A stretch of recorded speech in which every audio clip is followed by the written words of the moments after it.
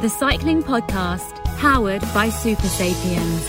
Energy management for committed athletes and coaches.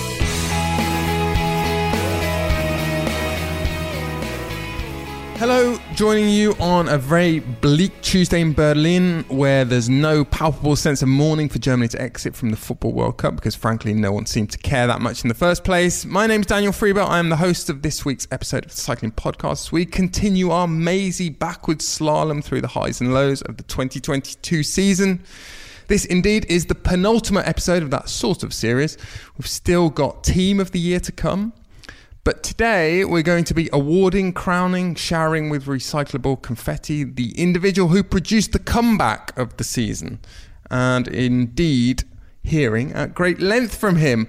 But first, coming to us from the mean streets of Pietrasanta in Tuscany, Italy, where the biggest breaking news of the last few weeks, trust me because I scoured the local press for the purposes of this intro, was the fearsome Guardia Costiera swooping to break up not one but two unauthorized alfresco dinners on the beach on the night of Halloween.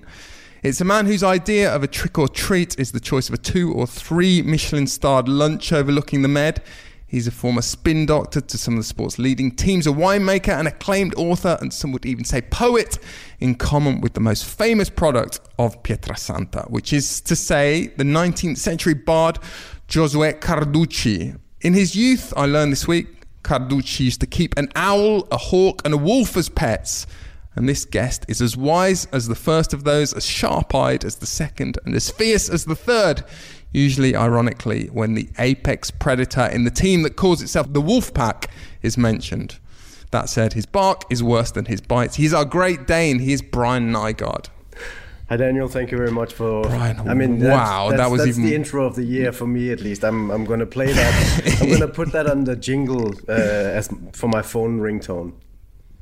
I carp a lot about the complaints I get for those intros, but we've also had some very nice feedback. There was someone who wanted me to create a whole episode, and I don't think this will happen, whole episode, a sort of mix-up of all of the intros that we've been doing since the Vuelta a España. I think you can get a job in Las Vegas, announcing title fights. Maybe I could.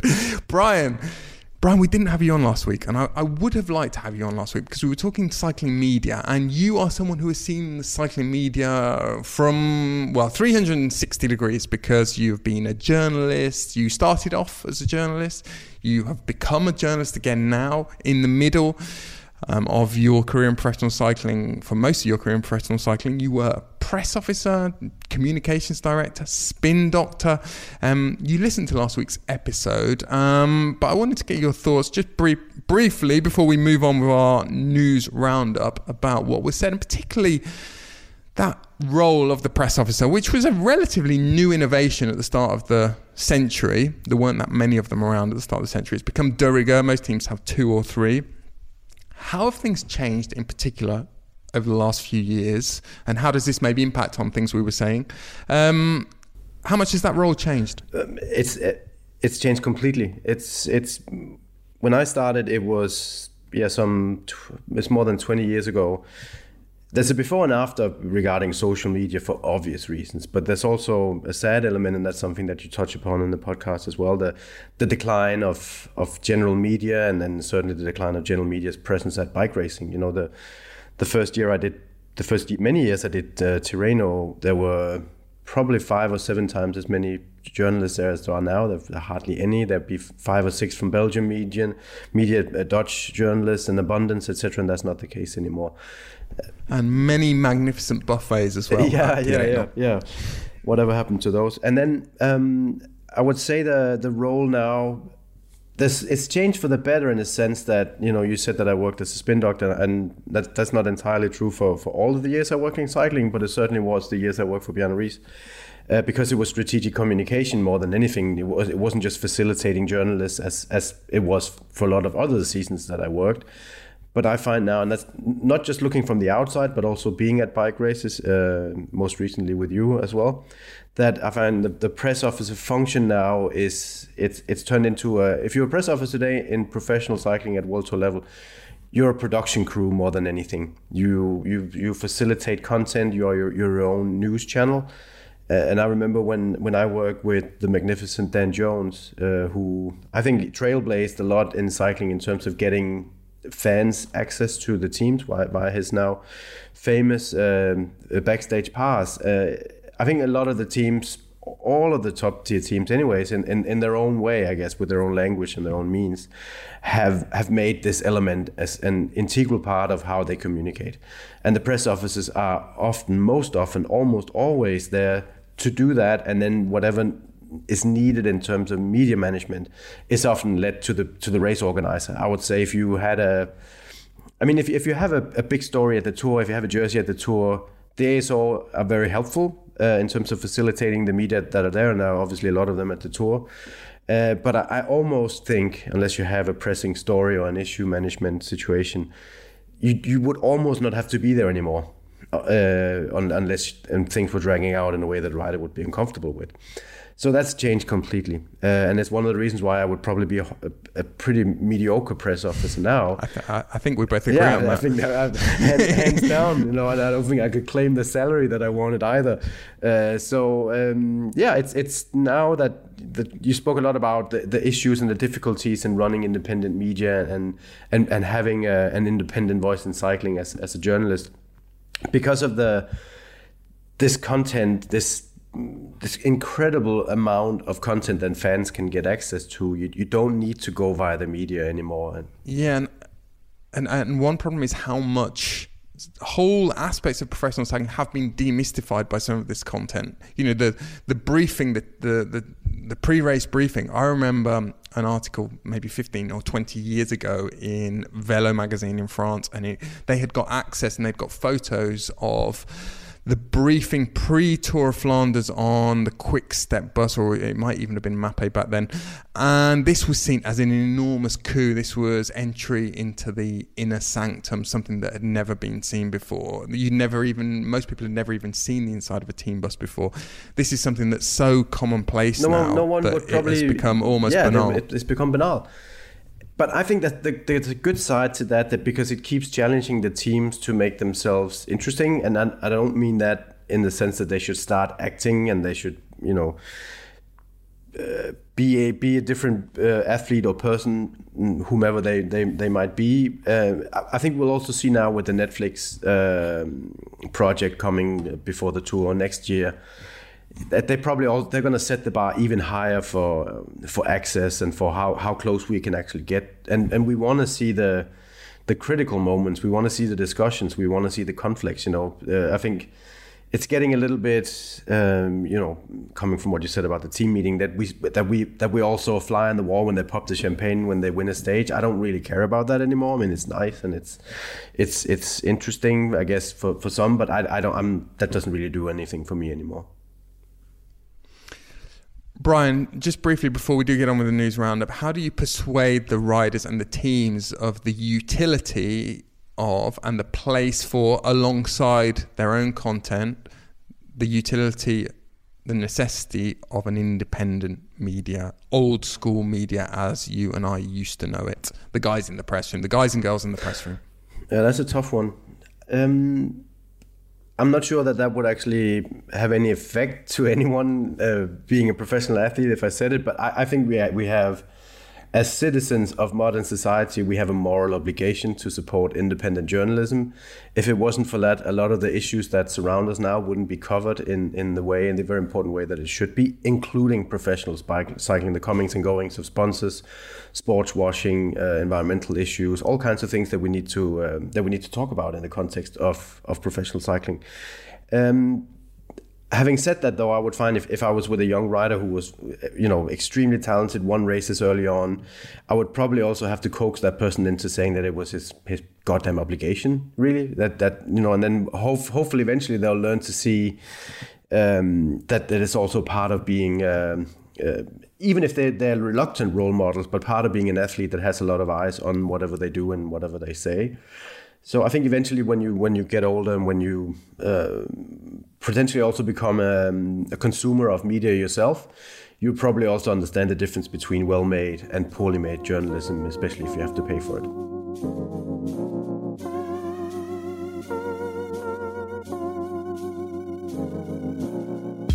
the cycling podcast powered by Super Sapiens. Energy management for committed athletes and coaches. And now you can wear the Super Sapiens Energy Band, the first and only wearable that can display real-time glucose data directly from Abbott's Libre-Sense Glucose Sport biosensor. The Super Sapiens Energy Band is available at supersapiens.com for €159. Thank you very much to Super Sapiens, our title sponsors. Now, you can use the Super Sapiens system of continuous glucose monitoring to help manage your energy levels throughout the day, ensuring that you're at your very best when training or racing.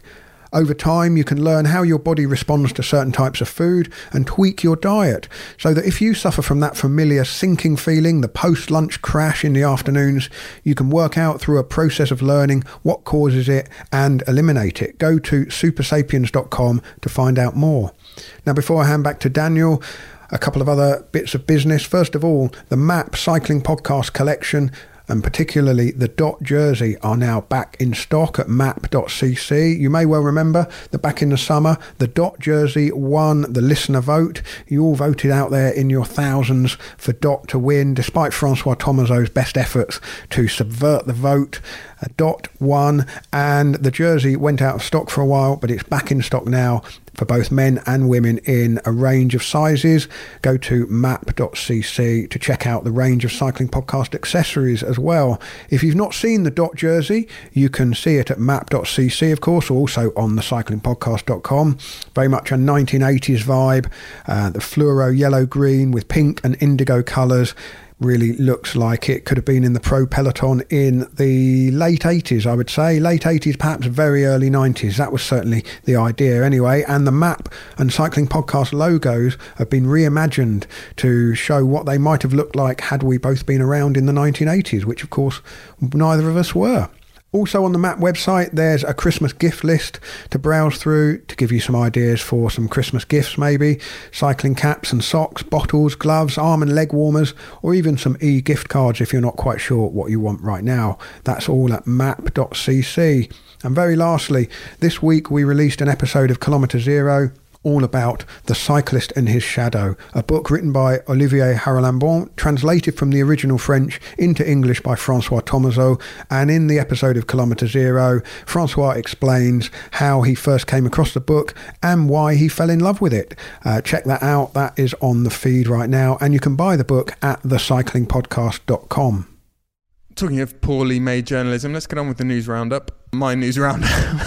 The cliffhanger of the autumn has a denouement of sorts, or at least a partial one. That is to say that Mark Cavendish won't be joining the team formerly known as B&B Hotels KTM, whose future is also now in jeopardy. We've been following this story. Last Friday, the team manager Geraint informed the riders under contract, or his riders under contract, and those who had at one point pledged to sign, like Cavendish, that they should look elsewhere for future employment. It's being reported that the French high street cosmetic giant Sephora was one of the last potential sponsors on the hook, but they finally told Pinot they wouldn't back his project. A few of the existing or supposedly future B&B riders have already found jobs. Ramon Sinkeldam has signed for Alpecin Phoenix, Luca Mozzato for Trek, but there's still no news on Cavendish's next employer. A few teams have ruled themselves out, others have no room on their roster. Some outlets have reported in the last couple of days that Ineos is now a possibility for the Manx missile. I have no real substantive information to add to this, Brian. Nothing from Mark Cavendish or his entourage in the last couple of days. So like everyone else, we're kind of left to join the dots. Ineos. Is Ineos a possibility? Well, it could be a possibility because they don't really have anyone who I think is among the big favourites to win the Tour de France next year. We know that riding the Tour de France is probably a priority for Cavendish next year, as he looks to break free from Eddie Merckx's stage victory record. The big issue, and we've mentioned this, we've touched on this, I think, is that he left Bahrain, what is now Bahrain Victorious, in relatively unhappy, acrimonious circumstances, and Rod Ellingworth was the general manager of Bahrain Victorious at that time. Their relationship has not been great since then, or it certainly wasn't great. Whether there's been a reconciliation in the meantime, I don't know. But Rod Ellingworth certainly has been calling the shots at Ineos. So that is one hurdle that they would have to overcome. I think that over the last few years, there have been numerous occasions when Cavendish would have happily rejoined what was then Sky, is now Ineos. And he's even made inquiries to that effect. Whether those inquiries have been made in the last few weeks or months, about now, I don't know. Brian, any thoughts?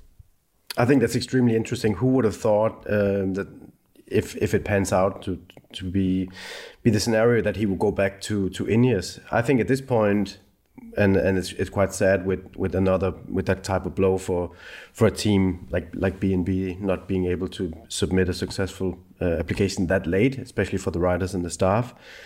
I think Cav would go to any team that will take him to the Tour, and I don't think that he's in a position where he could even have preferential choice, and I don't think he has that he can negotiate salary to. I mean, especially at this point of the year, unless he brings money himself. It's such a difficult story that we all want to see that book ending with Cavendish, and had he just won one more stage. Had he just pushed that record to his favor, it would have been a fairy tale ending. But he's had such a great career. He could have stopped a long time ago, and it would still be great. But he has also, I think, his ambition is beyond anything that we could ever discuss, because it's undying, obviously.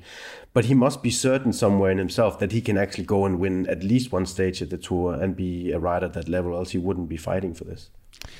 Yeah, and he has been strung along, unfortunately, by Geraint Pinot. We don't know all of the circumstances. We don't know what guarantees Geraint Pinot was given, but certainly he gave the impression to a lot of riders around about the summer, June, July, August, that this project was going to get on its feet, and that has not been the case. And there aren't that many options now. It was a big priority, I know, for Cavendish. It has been a big priority over the last year or two to be riding on teams where he likes the bike. He gets on with the bike. There were a lot of discussions with BMC about this team that he was supposedly joining, and he was quite happy with that. But now I guess he's going to have to make some compromises, and he'll probably have to make financial compromises of other sorts as well.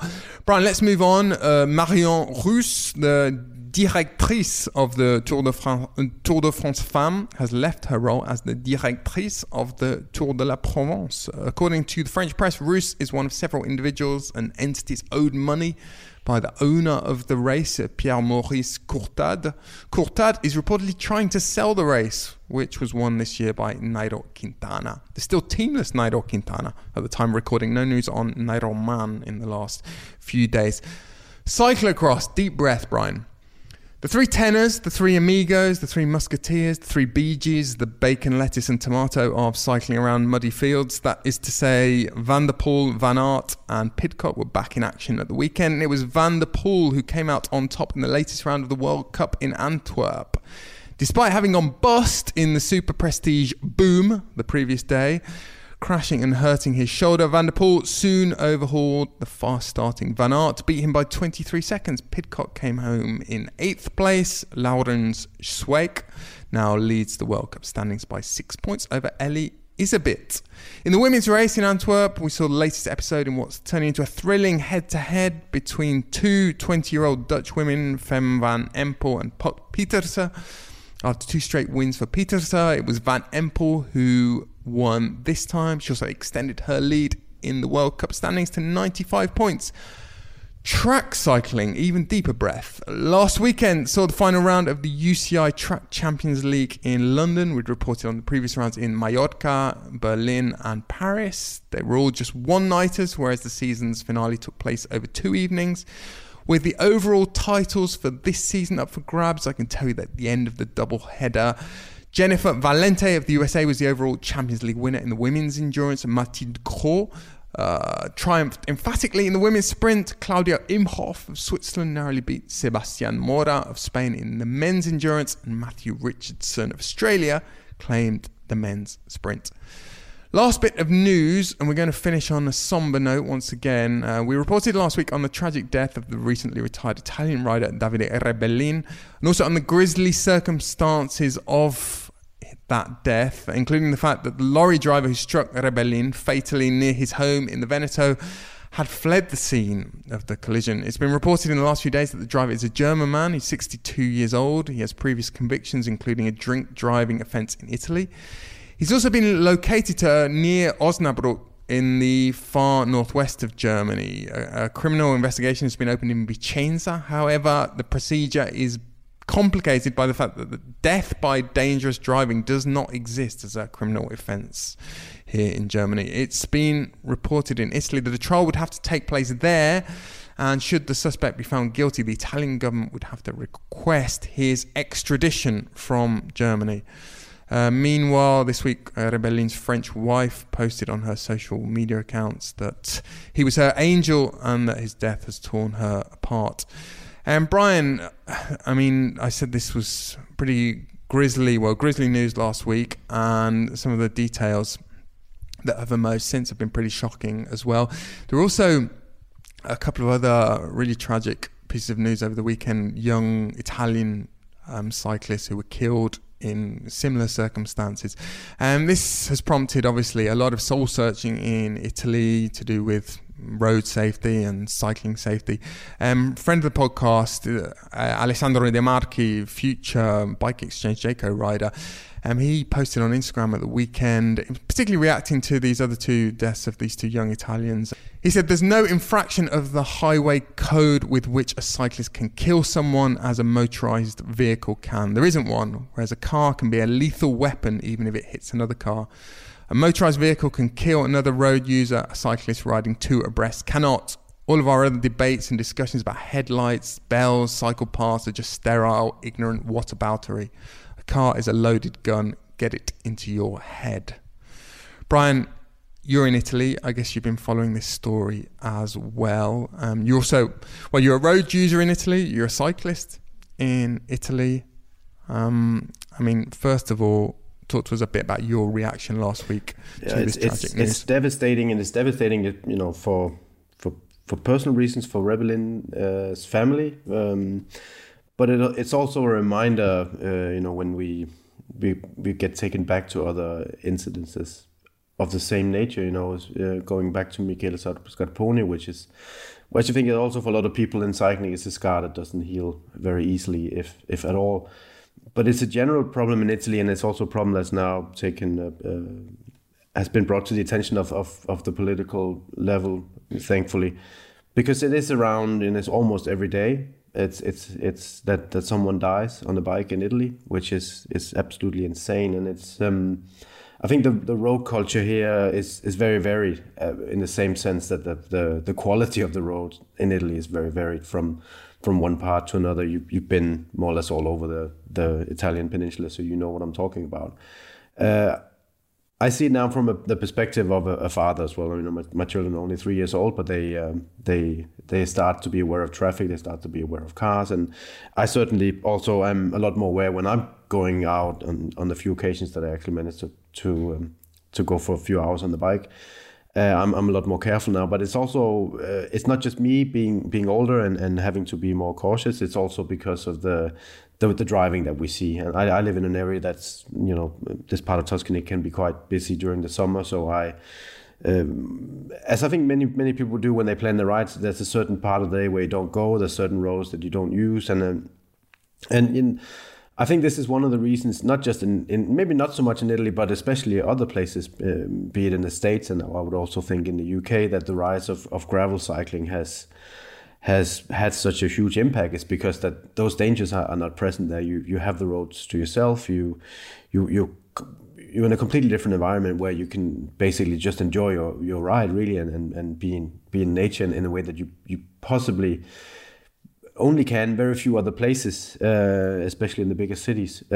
So it's the problem in Italy is the same problem it is everywhere. And I think the one thing that we all have to realize, I'm also I currently I don't own a car because I don't need it, but if you drive a car, and you also ride your bike, you're a lot more aware of the dangers, and you know your blind angles, and you know that little bit of extra patience you need when passing bike riders, and that little bit extra attention is crucial. You know, the 5 minutes that I can, you know, some people can be late, that causes them to be aggressive, or causes them to be angry in traffic, could mean the loss of someone's father, someone's wife, someone's brother, someone's best friend, you know. And I think it's completely crazy that we don't understand, all of us collectively, that the road belongs to everyone who's using it. And we cannot just continue to mourn and be cry when accidents happen. It really needs firm action, like it does here in Italy. And that's also why the 1.5 meter rule has become part of the political agenda now, at least from the centre left, from the PD party here in Italy. Indeed, Brian. Indeed, Brian. We're going to inch towards the main event of the podcast. I said at the start of the show that today's episode is going to be dedicated to the comeback of 2022. I started thinking a couple of weeks ago about the candidates. Brian, there are a couple of comebacks where the stakes were a lot higher than the one that we're going to talk about. Milan Varda, the young Dutch rider, he had an awful crash in the Tour of the Basque Country in April. He suffered broken vertebrae, a fractured collarbone, broken shoulder blade, even more seriously, compression of his carotid artery that supplies blood to the brain. He was in an artificial coma. He had stents inserted in that carotid artery to keep him alive. And he made a miraculous recovery and was in fact back racing by the end of the season. I spoke to Tobias Voss and Jonas Vingegaard's coach, Tim Heemskerk of Jumbo-Visma, a couple of weeks ago about Tobias Voss, and he's actually also Milan Varda's coach. Let's just hear actually from Tim Heemskerk about what a relief it was to see Milan Varda back in action at the end of the year. That is a really insane year, a roller coaster, because I'm also the coach of Milan Varda, and how's this he season doing? Actually really good. Yes, I'm so happy that he was really injured, and didn't look good at that point, and now he's back on the bike. I saw him yesterday. He's also shining, and I'm really happy we can look forward that he actually did race already this year, because then he also had to deal with giving the interviews already, and now he's back an athlete, and now we can advance and build up towards next season. So it's been a roller coaster year, really strange feeling. Yeah, I bet. Brian, there was also, of course, Egan Bernal's awful accident. He crashed into a lorry while training on his time trial bike in Colombia in late January, left him with injuries to his chest, his spine, his femur. He came back to racing late in the summer. He raced the Tour of Denmark, he raced the Deutschland Tour, and a couple of other small Italian races or one-day Italian races. He was certainly another candidate.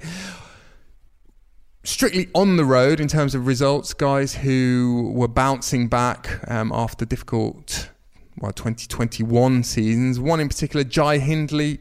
He'd had that fantastic breakthrough in 2020 Giro d'Italia, nearly won that race. Suffered last year, really struggled in 2021, then came back and won the Giro this year. And we're talking about sort of isolated moments that certainly to me, there on the road, witnessing it felt like a comeback, a moment of redemption, a moment of relief. And Dylan Groenewegen at the Tour de France, winning his stage in Denmark. Obviously, well publicised what happened with him and Fabio Jakobsen at the Tour of Poland in 2020. And there's been a sort of long tail to that incident, recriminations, legal cases. I guess a lot of soul searching. Well, we know a lot of soul searching from Dylan Groenewegen, and that was a big moment for him, I thought. But Brian, none of those candidates are our comeback of the year. But did you have any thoughts on this? Anyone make a stronger case than any of the others in your eyes? I mean, it's difficult to compare someone coming back from potentially a career-threatening injury and then being able to be an athlete again at whichever level, and in the same way that we all know what happened to Chris Froome and how he was crippled by the horrific crash during the warm-up at the time trial at the Dauphiné. The fact that he was back racing in the season, Egan Bernal, was extremely impressive, but I don't think it surprised anyone who especially the people who know him really well, that his willingness to come back and how much he wants to be competitive again seems pretty unparalleled at that level. He also, if you compare him to Froome, he is at a completely different age and a different part of his career. But that was extremely impressive, and as objective as I want to be, I always support any athlete who's able to come back from such devastating injuries and then being able to be even in the peloton and finishing a bike race. And I think it was extremely important for the next steps of Egan Bernal's career that he was able to race this year, and I think that would make him far more eligible for results in 23 that he's actually raced this year. And he seems like he's really found form again, and he looks to be able to train without any difficulties. And then we didn't mention that because he's not racing, and Michael Valgren had a potential career-threatening crash as well in the lead up to the Tour, and he's actually back on the bike again on the roads of Monaco, and that's a similar type of comeback, and something that brings me great joy, because working with athletes, and you also know it as well, they identify so much with their sport, with their physical ability to perform, and their self-perception is tied to their bodily function in a different way than I'm sure that it is for you, and definitely especially me. So it will be deteriorating for anyone's psyche or psychological well-being that they aren't able to compete. So I have endless amounts of sympathy, and I'll back any athlete coming back from severe injury. Jai Hindley is interesting because you and I both were at the Giro, and we saw him win, and the way the confidence and the physical ability that he showed at that level was just astonishing. And I think from that perspective, that was a massive comeback. And I think a lot of people, not just winning, when Tao Gegenhardt won that Giro, people were saying, that was just, was a second order Giro. It was, was circumstanced by the pandemic, etc., etc. But the racing was real this year, and as difficult as it was to enjoy it, because it was, you and I spoke about that at length during the podcast that we did, that the suspense was either killing us or boring us to death. But his win there was extraordinary, especially in that last defining stage up to the La Marmolada. So having been there, that sometimes changes your perspective on what you notice and what you appreciate. Definitely. And I enjoyed seeing that. That was I was well entertained. Maybe because I was traveling with you, but I thought that was a good comeback too. I think our journey was, in some respects, on certain days, certain meals in particular, it was more entertaining than the racing. But anyway, Brian, the winner is Geraint Thomas. 36 years old in May he turned, and he was coming off a pretty rotten 2021, which was sort of summed up by his Tour de France, where he finished 41st on general classification. He was also out of contract at the end of 2021. There was some thought that he might leave Ineos Grenadiers. He finally did renew his contract with them, but it has since emerged that it was with some, maybe a bit of sort of hesitation on their part, on his part, because it didn't seem as though he was going to be the team leader for Ineos at the Tour de France this year. Indeed, they went in with Adam Yates, Dani Martinez. They also had other riders like Tom Pidcock, all of whom were viable options at the Tour de France this year. Thomas was in the team, and well, what happened? He ended up finishing third in the Tour de France. This was after winning the Tour de Suisse in June. He finished third in the Tour, 7 minutes down on general classification.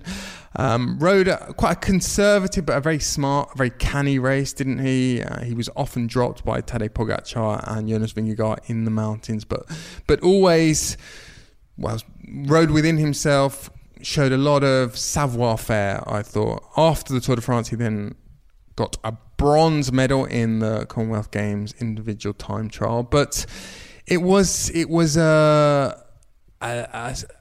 resolute performance, particularly in the Tour de France, wasn't it, from Geraint Thomas, Brian? It didn't get enough attention because of the battle and the duel between Pogacar and Vingegaard, and he wasn't just the best of the rest. I think his race got overshadowed by those two, but his performance was extraordinary.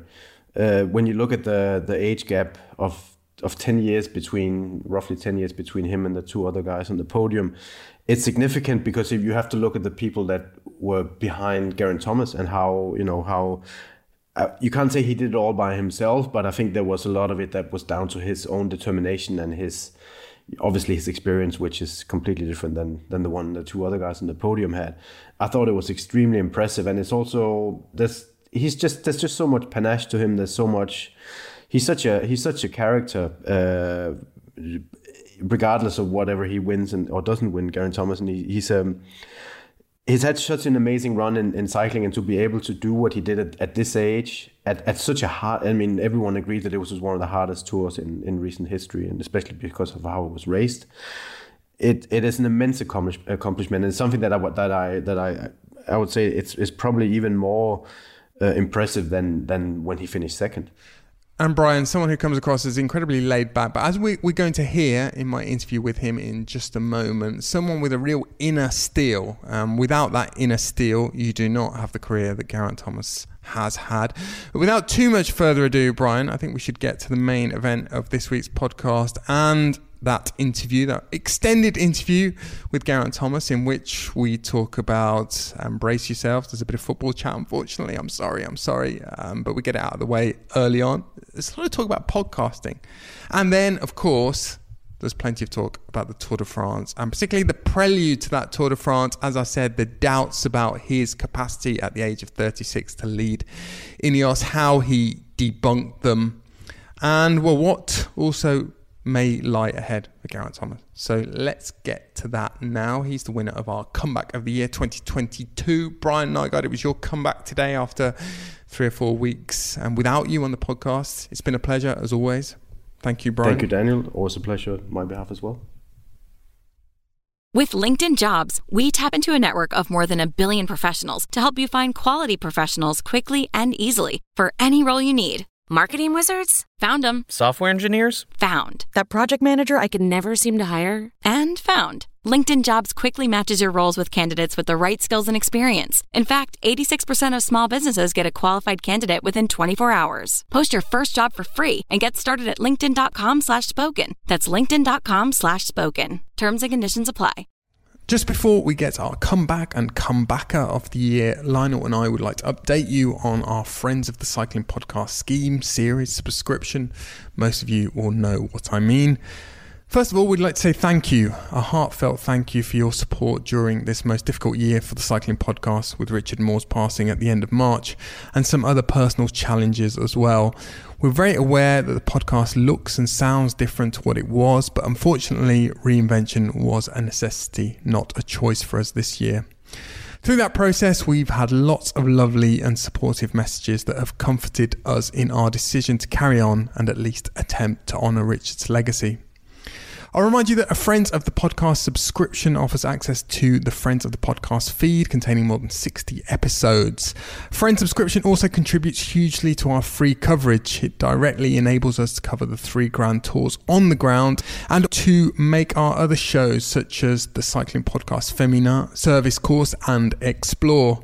Each year we pledge to add 11 brand new episodes for Friends of the Cycling Podcast. However, this year we have prioritised delivering our Grand Tour coverage, which would simply not have been possible without our Friends of the Podcast's financial support.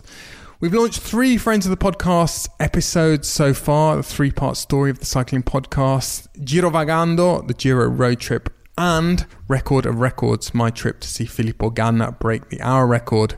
We plan to release some more episodes between Christmas and New Year, but we are very aware that we are off the back. We are slightly behind schedule, and so we have decided to pause collecting subscription fees until March 2023. Friends of the podcast don't need to do anything. If your renewal date is in December, January or February, you will still have access to the feed until March no matter what, so you won't miss an episode of the 2022 program. Your 2023 payment will then be collected automatically in March. If your renewal date is at any other time in the year, your subscription will renew exactly as it would ordinarily have done. If you want to check your renewal date or account status, go to thecyclingpodcast.com and click in the main menu where it says Friends of the Podcast, subscribe or log in. If you are a best friend of the podcast and you haven't claimed your gift, a copy of The Cyclist and His Shadow, get in touch by email. That is at contact@thecyclingpodcast.com. If you're not a friend of the podcast, you can still sign up as normal and listen to the 60 plus episodes on the feed right now, plus what we have planned over the coming weeks and months. I'll conclude by saying once again, thank you for your patience and for creating the community that still is the life force of the Cycling Podcast. Now, finally, it's time for me in conversation with Geraint Thomas. So, Geraint Thomas, the second Arsenal fan in 2 weeks on the podcast, which is excellent news as far as I'm concerned. 2 weeks ago it is now, we had our ride of the year. Geraint was Tobias Foss. Unfortunately, when I was interviewing him, I didn't realise he was an Arsenal fan. Otherwise, I would have peppered him with questions about that. But then I saw on his Instagram that he'd been on a trip to London recently and he'd taken some photos outside of the Emirates Stadium. But I don't know about you, Geraint, but we always alienate people when we talk about football, which we do a lot on the podcast. It always gets a mention every week because it's kind of well within my frame of reference. I don't know if are there any such sort of sensitive or unpalatable topics for your podcast listeners that you know about? Not really, I don't think so, but I definitely don't want to talk about football after recent events. So, but Arsenal obviously flying high. Wales, yeah, not quite so much. Less so. And you had Aaron Ram. You had a former Arsenal player. If the listeners will bear with us for a second, you had a former Arsenal player, Aaron Ramsey, on the podcast a couple of weeks ago, and he was in action, of course, in Qatar for the Welsh team. But Geraint, the real reason you're here, of course, is that you have been elected the winner of our comeback of the year for 2022. We're going to talk in a minute about whether you even consider it a comeback, whether we should consider it a comeback. But before that, since you're a more prolific podcaster than even I am, I wanted to ask you about podcasting. You're the custodian of 2 podcasts. You've got the Geraint Thomas Cycling Club, and you've got What's Occurring that you do with Luke Rowe. I want to know talk to me about the genesis of these 2 things. Why did they start? How much of the initiative came from you? Let's start there. So basically, the What's Occurring one started first. That was with Luke. We were just at the tour and we just thought, I can't remember what year it was now. It's been going a while though. And we just thought, should we just start a pod? And then kind of half jokingly saying we don't have to do media afterwards, and we just do a podcast. And this is the thing. You see, I was going to get to this because the suspicion, because I've just done another podcast actually about the woes of the cycling media, and the suspicion, and some of it's justified, some of it's understandable. Suspicion is that a lot of riders now think that they can remove the filter and they can do it on their own, because you can, you can talk for an hour and it doesn't have to go through a journalist who might misquote you or misinterpret you. So that's always kind of what we wonder whether that's behind it. Well, that whole thing about being misinterpreted is probably safer doing it with a journalist, because when it's just me and Luke, it's just like we just chat a bit of rubbish, and our sense of humour is that we can kind of maybe say things we don't necessarily mean, but say it to be for a joke, So it can be a bit dangerous. We haven't got ourselves into any trouble yet, but no trouble at all. Not with anyone, no? Well, we might have upset a few people, but they haven't said anything to us. But and we were jokingly saying that because you know what it's like in the tour. Like, for instance, if you win a stage, it's okay. But if you've got a jersey for a number of days, you end up doing the whole media line, whatever you call it now, the press zone type thing. And you end up answering the same sort of 4 or 5 questions with everyone. Well, you do get the odd exception like yourself, you got some good questions, different. It keeps it interesting. Okay. But but generally it's the same sort of vibe in it, and it can get a bit sort of tedious sometimes. You're always generally happy though, like, because you're in a jersey and you're at the tour and it's not as bad. But yeah, that's where it all started, me and Luke, and then the whole Geraint Thomas Cycling Club came about with Tom Fordyce. He'd obviously been in Peter Crouch's podcast, with Chris Stark, and then he wanted to leave sort of the BBC, go out on his own, go into this new company who was starting up a podcast, like a group of different podcasts under the company Crowd Network. And I obviously know Tom really well because he's written my books. Well, I should say help me write, but we all know he writes them. I take out the long words and stuff. Not too many cyclists are that transparent about who their ghostwriters are. But anyway, go on. And so I know him quite well. And then he thought a cycling sort of arm to it would be nice. And I was keen to do it. And it's so different to what's occurring as well. I think that's how they work together. You know, the Geraint Cycling Club is a lot more, you know, we have guests on. Tom obviously prepares a bit more than what me and Luke do. Well, me and Luke don't prepare. We just basically jump on and just chat. So the vibe is completely different, and what we talk about is generally different. And I think they bounce off each other quite well. You talk about the preparation there. I mean, I was going to ask you as time has gone on, because you've been doing them for a while now, as the Geraint Thomas Cycling Club's on its third series, you've had a lot of guests. I mean, how much have you found yourself getting interested in the sort of craft of it? It's something that with podcasts, I mean, I had this experience. You start and you think you're just talking into a mic. And maybe for some people it continues in that fashion, but then you become aware that, you know, you'll get complaints about the audio quality, or you'll get complaints about things you've said, or you'll start to become aware yourself that you're not as articulate as you thought you were, or you can't express yourself as well. And how much do you think about the whole craft of it? My problem is I'm quite busy, and I always think, right, I'm going to read this because, you know, I'm not going to lie, you get a bit of a script for some things you got to say. You got to read out and I'm really bad at reading out loud. Like, I just go back to year 8 in school and I just start sweating and just getting nervous. Like, I just hate it. And I'm just not the best at reading, basically. So that's my biggest challenge. When it comes to like the feedback from listeners, obviously we've had a lot of, more so with what's occurring really is, the quality and things like that. But you know, we kind of a bit like, we want to make it sound good, but at the same time, if somebody's annoyed with us, we kind of just, whatever, just crack on with it. Water off a duck's back, really. With me and Luke, we've got a bit of negative feedback through that as well, which we just laugh at. So we don't, you know, we're kind of used to being criticised, really, when you're professional athletes, especially. The better you get, the more in the spotlight you get if you don't perform quite as well as what some, you know, so that sort of thing is, I don't know, maybe we're just a lot more accustomed to dealing with that, and it doesn't really bother us too much, to be honest. But you do want to make it, it's like, I'm quite monotone as well. I'm just quite a bit like, whatever, blah, blah, blah. And don't get too enthusiastic with my voice. And that's one thing when you listen to them back, which I used to hate, because when you hear your own voice to start with, you're just like, oh my God, do I sound like that?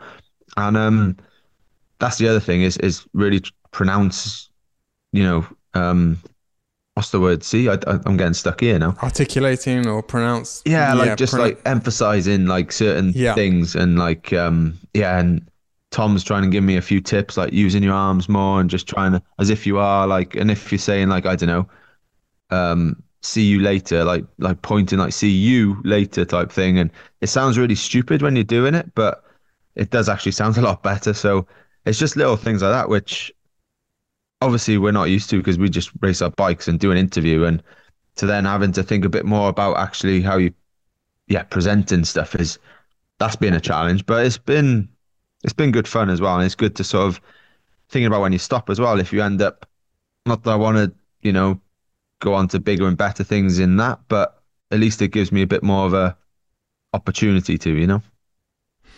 And probably more of an appreciation of, well, storytelling and how the media creates these narratives, some good, some in your favor, some not in your favor. It's like when you hear, or I don't know, if you just bought a house and you got to get some new windows, you end up seeing different windows. Oh, they're nice windows. And it's the same, like you hear some people like, oh, yeah, he's like me reading. But then you hear someone else, you're like, wow, that guy or that woman's like really good at that. So, yeah, you do appreciate it more. And do you listen to any podcasts? What are your favourite podcasts? I do listen to you guys, actually. Oh, God. I wouldn't say it's a weekly thing, but I definitely do sporadically, but I mainly listen to other sports, like rugby podcasts or a couple of football. But then I did like true crime, but then it just got a bit depressing, really. Like, it's just like when you're listening to kids getting kidnapped or murders, like day after day, it's like, oh, I'm not going to do this much longer now. There was, what was the one? And one more was two comedians now. What is it called now? It's about, Parents in Hell. So obviously we've got a young boy, 3 years old. Yeah. And it's just funny listening to them. That's quite good because that's obviously jovial and an easy listen. And just finally on podcast, we will get to the cycling in a minute. Favorite guest so far, or someone who's with their story has really surprised you and kind of entertained you just listening to them? I think John McAvoy in the first series was definitely a big, because I knew the story anyway. I'd read his book, but his story about a professional criminal, basically, organized crime, to then turning his life around and doing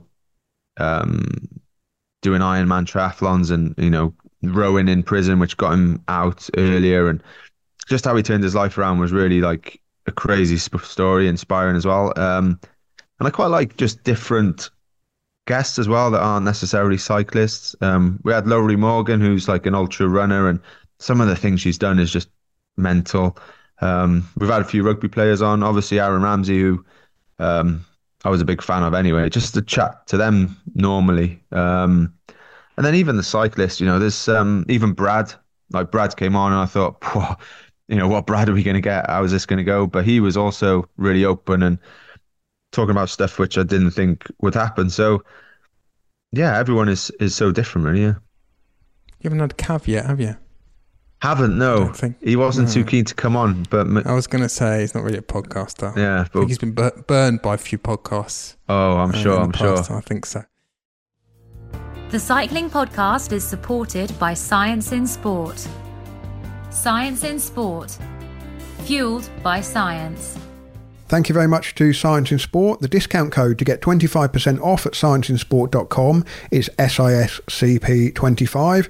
Science in Sport is the fuel of champions. They're the suppliers to Ineos Grenadiers of energy drinks and bars and gels. And as we heard in Daniel's Friend of the Podcast episode recently, Record of Records, the Science in Sport nutritionist designed the fueling strategy for Filippo Ganna and his hour record ride. And certainly us mere mortals who are riding perhaps for an hour on the turbo trainer might think, well, I don't really need to worry too much about my fueling. But I've certainly learned over the past few winters that the more you do to pay attention to hydrating before, during and after turbo sessions, the more you can get out of it, because riding on the turbo, you're building up a sweat, losing quite a lot of fluid.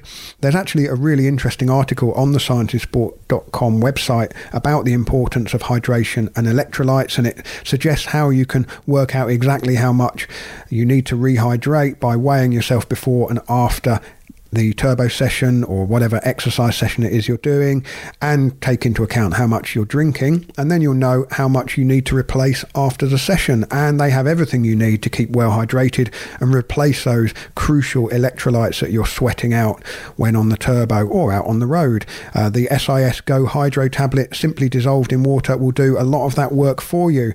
Go to scienceinsport.com to check out that article. Regular listeners to the Cycling Podcast will know that commercial messages can be filed away with track cycling and cyclocross. That is to say, activities which don't traditionally darken my door. However, I have occasionally made exceptions for wine, and that is once again going to be the case. Boom, boom. Today, as most of you know, over the last few years, we at the Cycling Podcast have been teaming up with Divine Cellars of London to indulge the complementary passions of wine and Grand Tour racing. Every year, we and Divine indeed offer a Giro d'Italia case, a Tour de France case, and a Vuelta a España case. And every year, it breaks our heart to have to restrict our choices to only 6 bottles per Grand Tour. Some absolute rip snorters again missed out this year, but Fear not, ye wine gods, because we and Divine have found a home for them in a 2022 Cycling Podcast Christmas selection.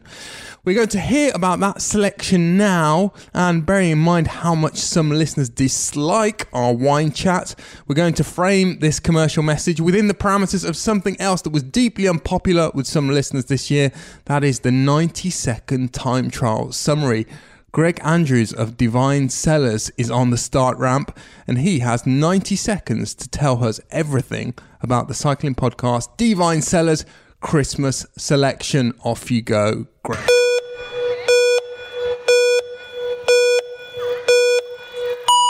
Thank you, Daniel. So we've got 6 cracking wines lined up, starting with the Vigna d'Eli Bianco from the slopes of Mount Etna. A wonderful sort of clean, crisp, lemon-tinged white that has some minerality. We then go north up to Veneto, where we've got the fabulous indigenous variety Recantina, made by Stefani Vidotto. Wonderful barrel-aged wine, really good for this time of year, and a fantastic winter drinker that only just missed out on the selection. Then across to France, Tour de France territory, where this year we didn't touch on a Rhone white. The Lafon didn't get in because of availability concerns, so we get the chance to put this in a lovely textured white that should sit well on the dinner table sort of at this time of year. Then sort of moving across to Languedoc-Roussillon, we've got the Catharsis Red, which is one of my favourites, a truly smashable Grenache that won't leave you labouring by the end of a stage. And then moving down into La Velta territory, we're right down to Cadiz, where we've got a fantastic Palomino Pet Nat, lovely sparkling textured Pet Nat that is a beautiful way to sort of start the festive season. And then finishing up in Ribeira Sacra with a lovely Menthea, really sort of slaty, dark red fruits that come through. Not overbearing, but equally enough meat on the bones to sit with most red meat dishes. So there you go, Daniel. There's our 6 wines for the Christmas case. Hopefully everyone will enjoy them. And if nothing else, Merry Christmas. Greg, you've sneaked in under the time limit. How do people order? So we can easily order via our website, divinecellars.com, where we should be on the front page. But equally, all the cycling podcasts cases are listed there and are still available for this year. That's Divine Cellars, the letter D, vincellars.com. You'll find everything you need on there. Please drink responsibly. And, well, a Merry Christmas from me and a Merry Christmas from you, Greg. Merry Christmas. Geraint, I said we'd get on to the cycling and we'd get on to the main reason why you're here. Comeback of the year. Let's start with that. Is it a comeback? Do you consider it a comeback? I kind of... Or have you never been away? LL Cool J reference from, I don't know, probably before you were born. Yeah, I wouldn't see it as necessarily a comeback because, yeah, I don't feel like I had any issue that was holding me back, or I just had a bit of terrible luck, really, 2 years. And I felt like I was still in the form to perform on those 2 years, just one reason or another, different each year, but I wasn't in the place to do it. But then again, as we said before we jumped on, a win's a win, and I'm happy to take it for sure. Just thinking about this year then, I mean, I know you've done quite a few interviews, and the thing that people have sort of zeroed in on, partly because you offered up this piece of information, is that there was some sort of feedback in the team that, or there was a sense you got that people didn't believe in you as the guy for the Tour de France anymore. If you don't mind, tell us specifically about what it was that gave you that sense. Was it a specific conversation? Where did the conversation happen? You can tell us who it was with if you want. You don't have to. Just talk to us about that moment. Those moments. Yeah, before I get into it, I just want to say, like, I don't hold a grudge or anything now, but just because I've done so many of these interviews now, and it feels like keep banging on about it. So everything's good with the team. But yeah, I think it was more just this sort of time last year, October, November, like the contract was still ongoing, or maybe a bit earlier actually, still in the season. But the team sort of just basically saw my role changing and more of being there for the younger guys, the salary was obviously a lot lower, but there was bonuses when it came to helping people and results myself. But it was kind of like, without being like telling me exactly word for word, like, but the feeling I got was, we don't really think you're good enough in the next couple of years.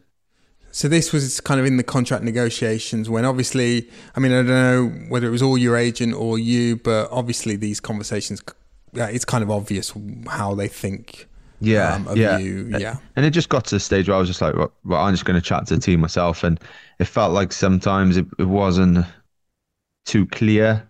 But then, you know, at the end of the day, I had another offer, a good offer from another team, but I would prefer to stay, even in this new role they saw for me, which I still believed I could ride better than that. I could still perform myself and go for results.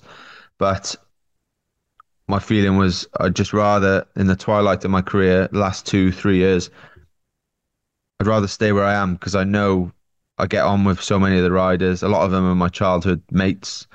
I know the staff really well. It's a good environment for me. If I was to change, it would be purely for the money, and it was never about that. It was just wanting to enjoy my last few years. And we say it's not about the money, but then at the same time, you want to feel appreciated. You know, it's this, and the money is how much they sort of value you almost. But you know, I accepted that. I chose to stay, and I'm really happy I did, because I still had all the support. There wasn't as much expectation, obviously, because of the sort of role they saw me doing, but it was just the pressure I put on myself to. So I was like, right, it's not necessarily just proving the team wrong, but it's, you know, you felt the same from the surroundings as well. You know, like I don't read too much on social media or cycling websites, but stuff filters through, you know, and a lot of people talking about my age and, you know, past it now and this and that. And I just wanted to show people that I'm still okay. Didn't win the tour, but you know, you're still in there fighting and in the mix really, and can still perform in other races. You generally someone that comes across as so laid back that sort of any kind of sense of defiance, people wouldn't necessarily associate that with you. But you know, I remember when you won the tour and you sort of lightheartedly made the remark, our late great friend Richard Moore had said something in a podcast before the tour that it was fanciful that Geraint Thomas was going to win the tour. And I remember you listened back to this and you then told Richard and you told us that you'd listened back to it. So, you know, that sort of hints at a little bit of there is a very kind of gentle middle finger that you sometimes, you know, as we all do as humans, when people write you off, you want to kind of prove them wrong. So how did that, you know, how did that feel going into the year? I mean, it doesn't sound like it was a raging fire within you to prove people wrong, but it was kind of there at the back of your mind. Yeah. I think I wouldn't say middle finger either. I'd say more of a double sort of flick in the V's, you know, like Mr. Bean style. Yeah.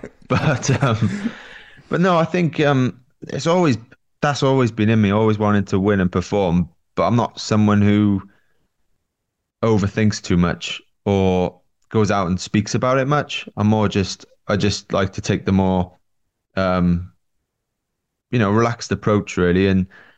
But inside I've definitely, you know, determined and have your plan and what you want to do along the way. So yeah, going into that season, I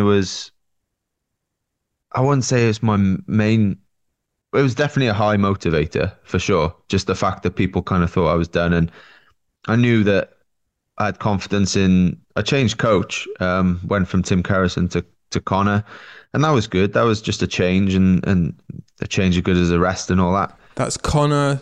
Just remind me the Connor surname. Taylor. I'm pretty sure it's Taylor. Yeah, Connor Swift is the rider who's just joined us. But so yeah, it was a different approach, and I decided, yeah, I'm just gonna go with this. Not 100%, but you know, I'd question certain things, and it was a good sort of discussion about how it was basically involving a lot more rest, and I was so used to doing volume, and my attitude was always, I got to get home from training completely nailed, completely dead, or starving hungry. Otherwise, well, I hadn't worked hard enough.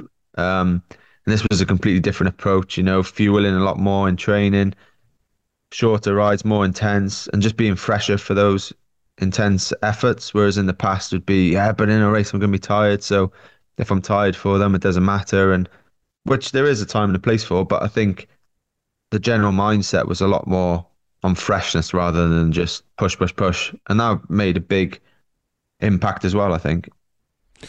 What you just said about eating more in rides, I've heard that quite a lot over the last couple of years. I think that's possibly due to advances in the nutritional products that you're using.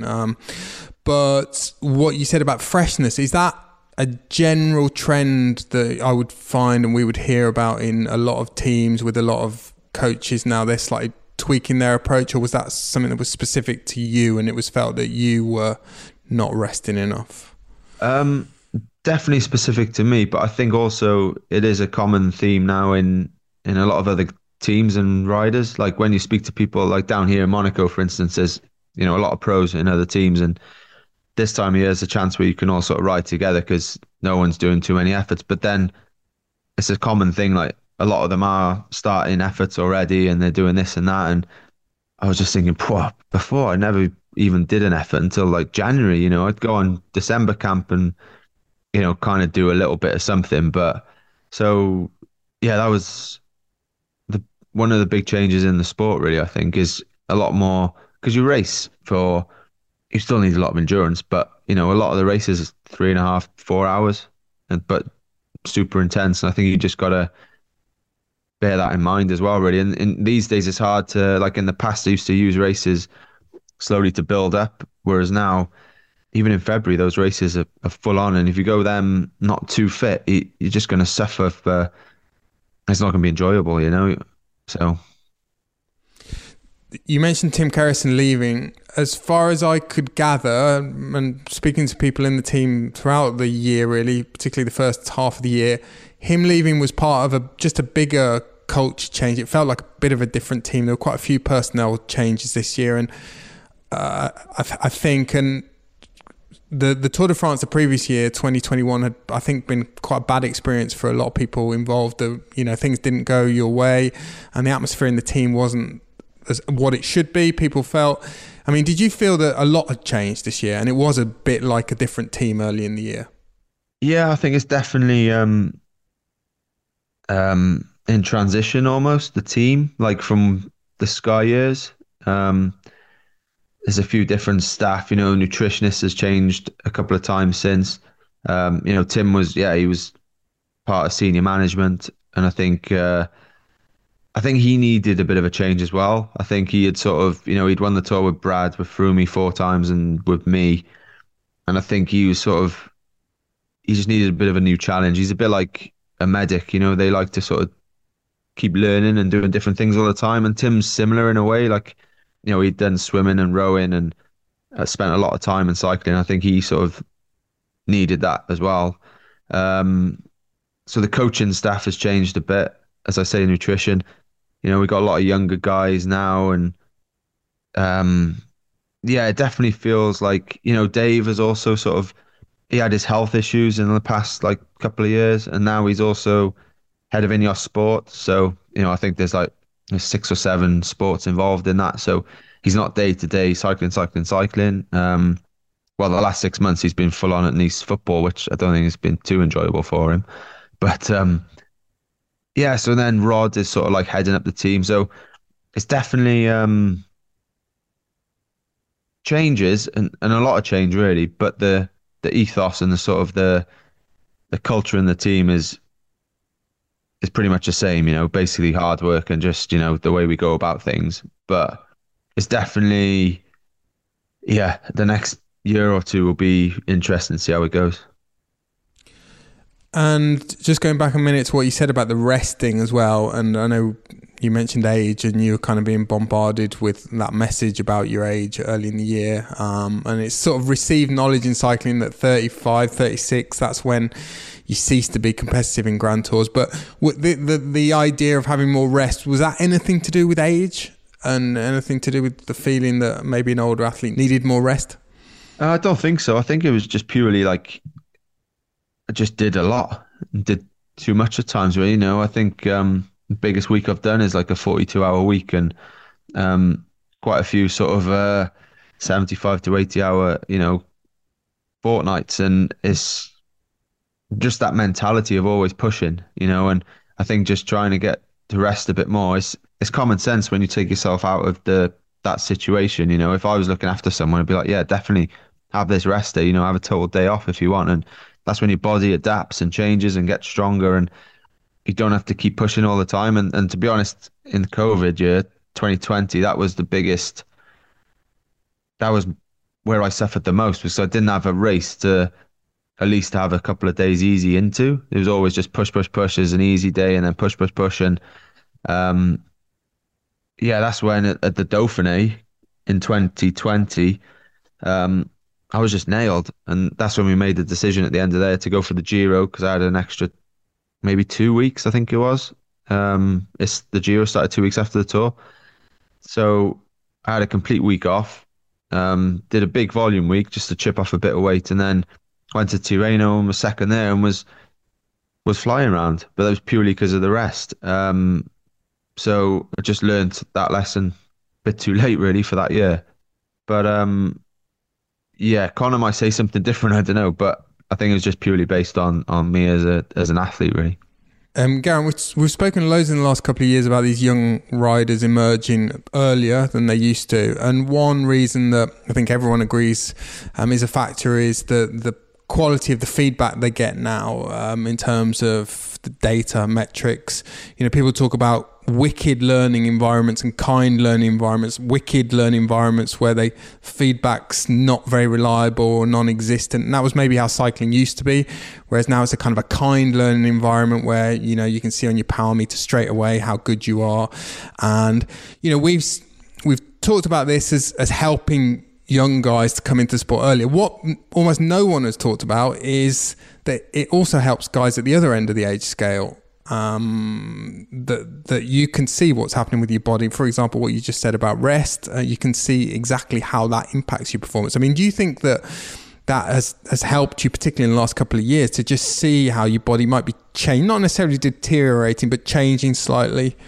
Yeah, I think so. I think but it's being able to use that information in the right way, and being able to or willing to change your habits, because the one thing that holds older riders back for sure is just their beliefs, you know, that those belief systems they've just built up over, you know, 15 years as a pro. Be like, well, I've always done it this way. Why do I need to do it this way? You know, why do I need to do more rests or do more efforts like this or that? You know, it worked for me in the past type thing. So, but it definitely, all that information is an advantage for sure. It's just, as I say, understanding it as well, and not just it's like, you know, when you have a baby, for instance, and everyone's giving you all this advice. That's what kind of data's like, really. It's just filtering through it and making sure you understand it all and taking what you need from it rather than trying to do everything.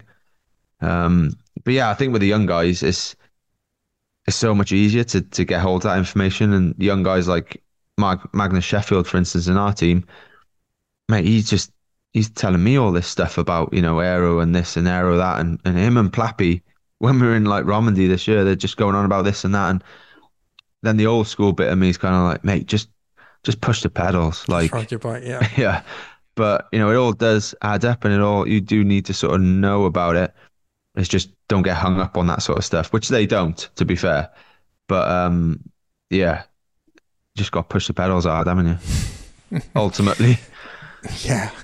I mean, thinking back to when you were, well, maybe not that age, but at that point of your career, at the start of your career, I mean, when I think of when you came into the pro ranks, I always remember your first Tour de France 2007. You were 21. And I remember having a conversation with Claudio Corti, who was your team manager at Barlow World. And no one really knew what kind of rider you were going to be. You could tell that you were talented. And I remember talking to him about it, and he said, oh yeah, there aren't many riders who can ride at 60 kilometers an hour in the last few kilometers of a, you know, Tour de France stage at 21 or whatever. And from that, I deduced that, well, I took away that you were probably going to be a lead out man. Then I remember speaking to Max Chandry a couple of months later, I think at the Tour of Britain, and he said, "Oh, gee, he's going to be a classics rider. He's going to be a classics rider." Just thinking back to that period, 2007, 2008, because it was a long time. I think it was 13 Grand Tours before you finished in the top 10 of a Grand Tour, and in fact, you won it. How soon did you spy this opportunity to become a Grand Tour rider on the horizon? Well, I wasn't until I think 2016 was the first time I really thought, right, I want to be a good backup to Froome. Because back in those days, I was basically a track rider using the road to get as fit as I could, but also because I'd grown up watching pro racing and just wanted to be a pro and doing all those races anyway. But the main goal was the Olympics, especially pre-Beijing. So like the lead outs and stuff, I always enjoyed because I liked just getting stuck in that the fight for it as well, and then had the power and the gas, and I was quite small and slick's the word, aero wise, so I could actually be able to do a decent job there. And I remember the first lead out, so my first race with Barloworld was in Tour Down Under, and Robbie Hunter was our sprinter, and I was petrified of him because I'd heard all the stories. And there was a few training rides where he'd got angry at like bus drivers and stuff. I was like, right, I can't piss this guy off. I've got to do a good job in this lead out. And we did one in training, and they put me like near the front, maybe second guy in the team out of the 7, and the 3 guys behind couldn't even get past me. And then suddenly it was, kind of got a bit more respect from them, and you moved your way up through the ranks of that team, and you fell into that role because that was my strength at that time. And then obviously went into Sky, and the classics were a bit more of a target. Performed okay in them, but never. Well, I didn't win one or didn't get on the podium on one, which is what I really wanted to do. But then obviously through that time started looking at the 1 week races, and all these other races were sort of my chance to get my own results. And then you'd go to the Tour and you'd help Brad or Froome. And then as the years go by, you shed a bit more weight and you just get a bit stronger and you get a bit more confident, and you want to, try and do bigger and better things. And 16 was the first year when, so I'd won Paris-Nice by then. But then also with won E3, like the biggest classic I won. And so I went to Tour Suisse as a leader really to try and win that.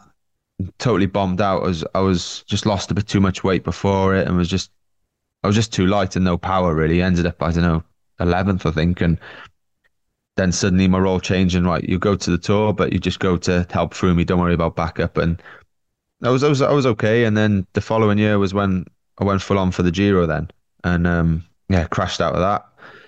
Parked motorbike, police motorbike out of a corner, took us over that all out. So, but it was more of definitely a slow build. It definitely wasn't like we were saying earlier about the young guys just coming straight in and winning those big things. But it's been good to experience all the different kinds of races as well, really, and slowly work my way up through the team. Did you really feel, and we'll sort of get to the Tour de France now this year, did you really feel that this year you managed to put together all of those things that you learned in those Grand Tours over the years, maybe even more so than when you won the Tour de France in 2018, where you were, you were obviously powered by incredible form, and this year the odds were against you in a lot of ways, but you showed all the craft of someone who had a very long learning curve. Yeah, I think so. It's just like, when you look at all different stages, for instance, some of the ones that Pogacar won early on, or the one, that uphill finish, and there was another uphill finish with Van Aert won, and days like that, just saving as much as you could really, and not getting too stressed about trying to, sprint for third or try and get some time bonuses when there's Michael Matthews there and Van Aert and X, Y, and Z. So you're just like, try and save it a bit. That said, wasn't one of those days when you had your highest 1 minute power ever? Yeah, that was the first. That was the first stage where Van Aert won when we went up. Was it into Calais? And there was that steep 2 minute kicker. Yeah, that was my best 1 and 2 minute power ever. Can you remember the numbers roughly? off the top of my head, the 2 minute would have been over 600 because it was around 600. The 1 minute, I'm not so sure because I don't really ever think about those numbers. And but working with Connor this year again, it was working a lot more on that, trying to just be a bit more punchy. So in races where there is, kicks like that, and I can get over them, and it takes less out of me basically for the final.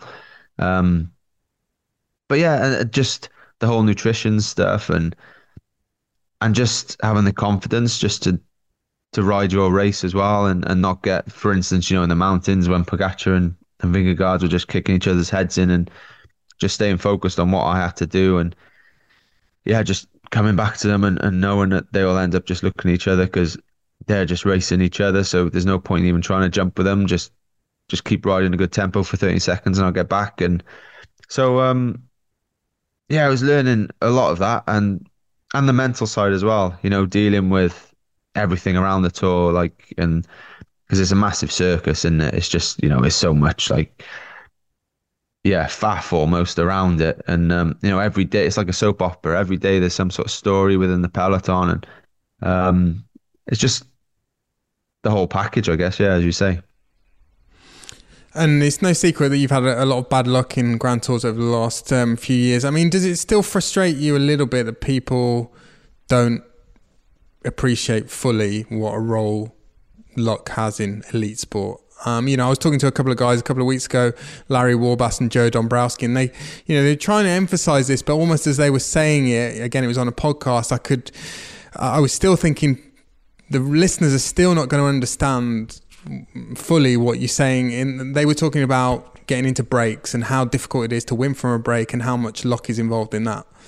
But it applies to crashes and it applies to a lot of things that you've experienced in your career, and it's huge. Yeah, definitely, because a lot of crashes are your fault, and then a lot of crashes aren't, and there's not much you can do about it. And and then there ends up being that narrative, oh yeah, G's crashed again, even though I might have only crashed once or twice in a year, which ask any pro, every pro pretty much crashes in a year of racing. But yeah, luck does come into it a lot, and I think the one that does sort of irritate me is the Giro one in 2020. When you crashed on the bottle in Sicily, wasn't it? Yeah, because not so much it is annoying that I felt I was in great shape and able to do something and didn't get the chance to at least try.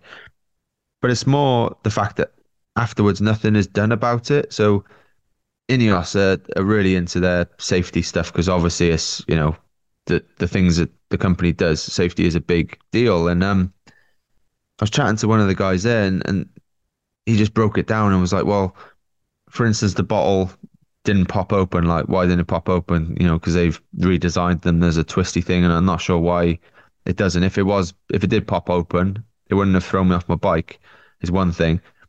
Another thing, why did it bounce out of the cage in the first place? It was a neutral zone. We didn't have to be going that fast. The car in front was going quite fast, Did we have to go down that road in the first place? If we did, why did he not just drive a bit slower? Can the bottle cages be better anyway? There's so many questions like that, and then everyone especially the powers that be just kind of see it. Oh yeah, well, it was a crash, bottle come out. They always come out.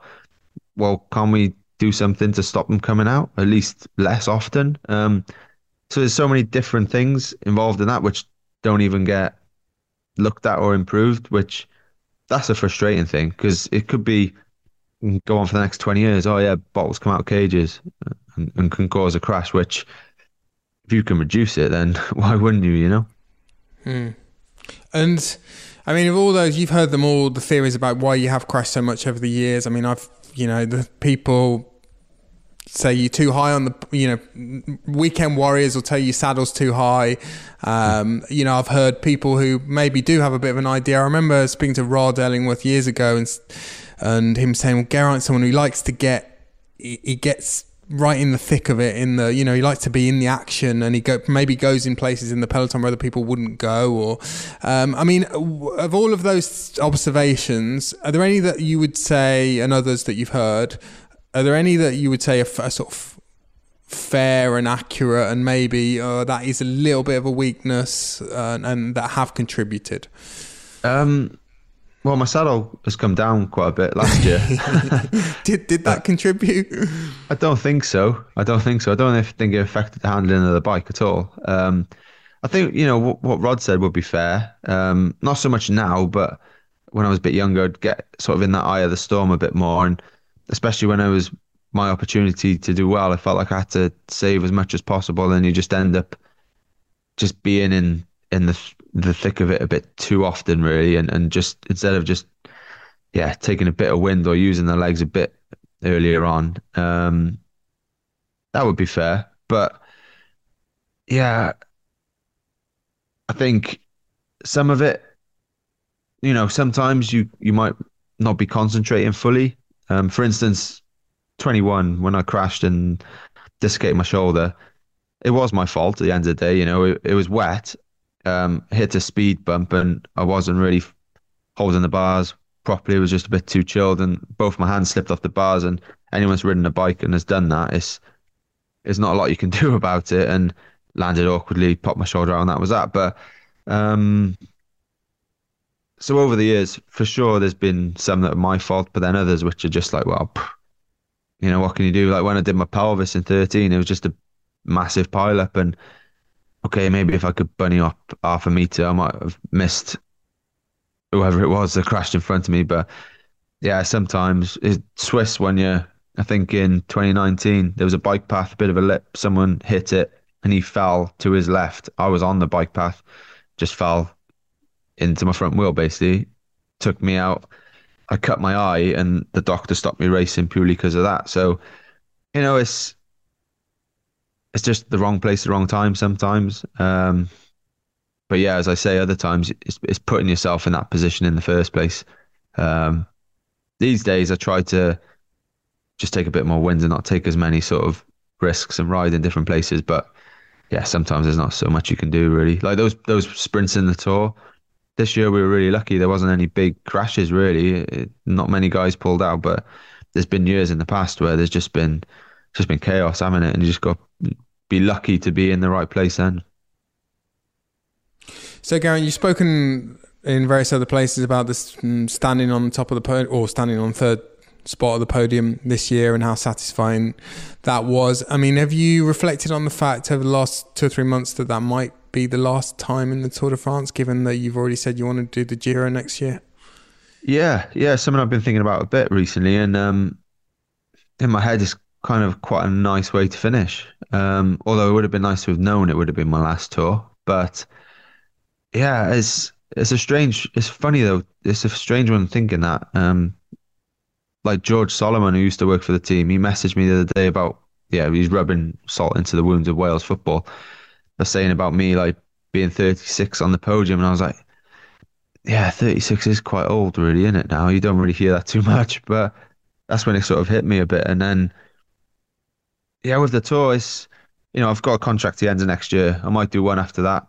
So it might not be my last tour, but it also might be. And I've done 12, so I feel like I've done it now. I think I've done it enough, but it's still the tour, and you still want to do the biggest bike race in the world. But yeah, as you say, the Giro is going to be my first target.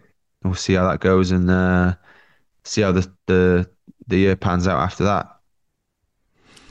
And again, purely on the basis of your age and history, recent history, not that many guys beyond 35 have challenged in major tours. People are going to kind of write you off again. I guess you'll say that they shouldn't, especially with 70 kilometers of time trials. Whatever plans Remco Evenepoel might have.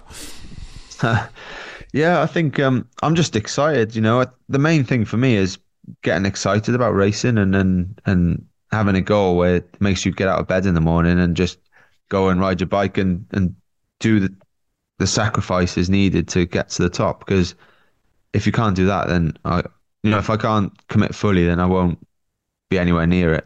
So it's, to be honest, with the whole proving people wrong stuff, I kind of feel like that box is ticked now as well. And this year is just a year to go out there and just enjoy it, knowing that the finish line to my career is close. it could be this year, it could be next year, but definitely won't be racing in 2025. So it's all about just enjoying it, bringing Max to some races. He's 3 now, as I said, and just for him to hopefully remember some, or at least, have some good photos together. And so, yeah, and the Giro, yeah, 70k at time trialing, but that last one's a bit of a bastard, isn't it? Like 7k at 12% or something. Not your typical time trial, but yeah, I'm looking forward to it, and hopefully I can be there in the mix and just give Remco something to think about, at least early on, anyway. But he's already out there doing recons. He's already on the Amalfi Coast. Have you got any planned for the next few weeks, even?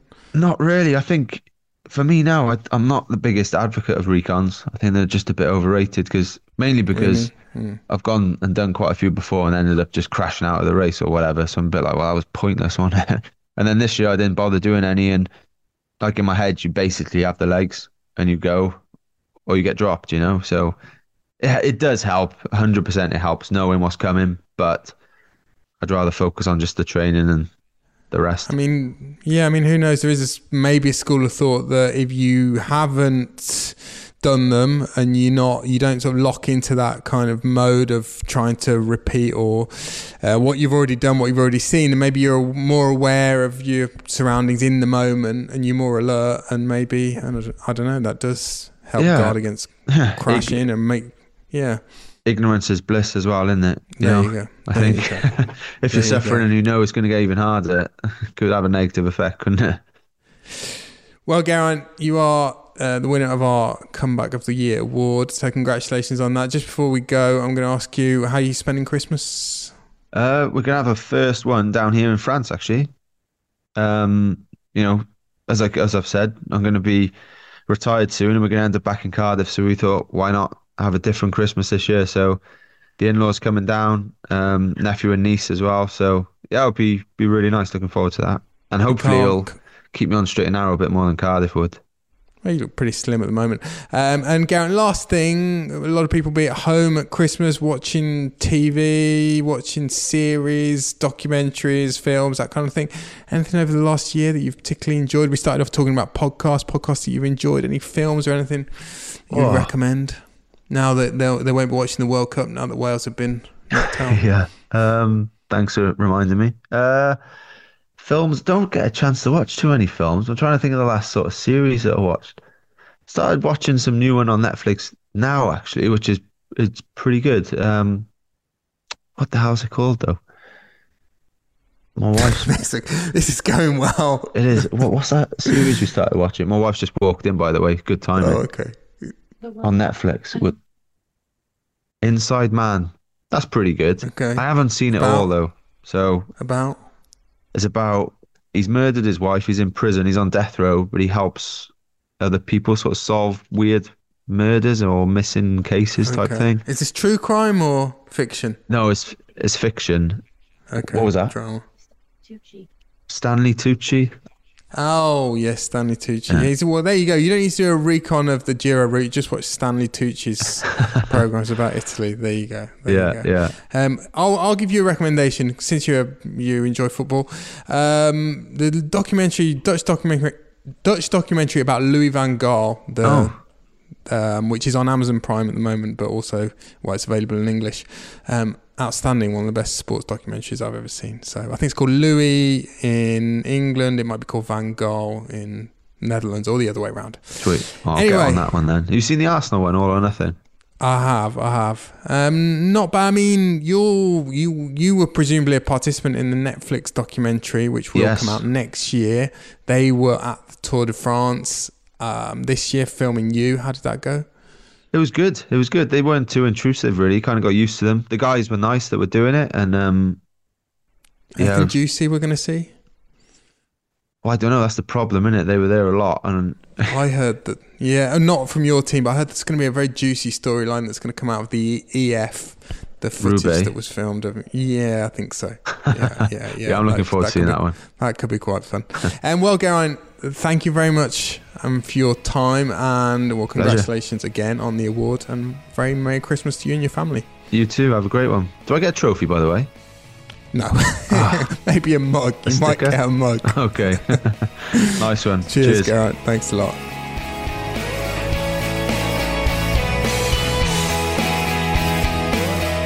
The Cycling Podcast was created in 2013 by Richard Moore, Daniel Freeb and Lionel Burney.